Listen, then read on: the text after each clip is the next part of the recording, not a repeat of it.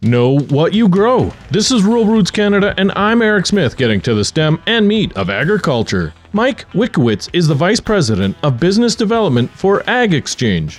Witkowitz says farmers need to build a grain marketing plan for each crop prior to putting it into the ground and continue to ask themselves questions as they watch it grow to make sure they get the most out of it. Those questions include, what can they realistically expect from this harvest? What are the markets they can target, as well as a list of buyers they can work with? And that, whether it's your feed prices, your cattle prices, heck, used equipment prices, if you don't know where you've been, you're not going to know where to go. You're not going to know.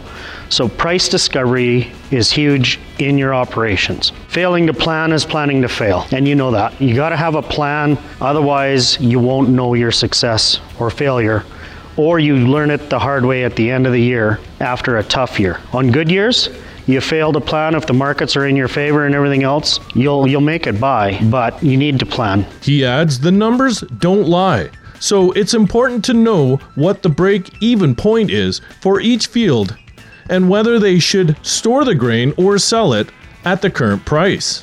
Whether it's with your cows, with your grain, just always bring it back to numbers and having a plan, because the numbers don't lie.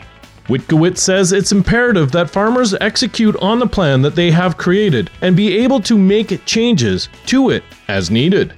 For more on this story, go to ruralrootscanada.com.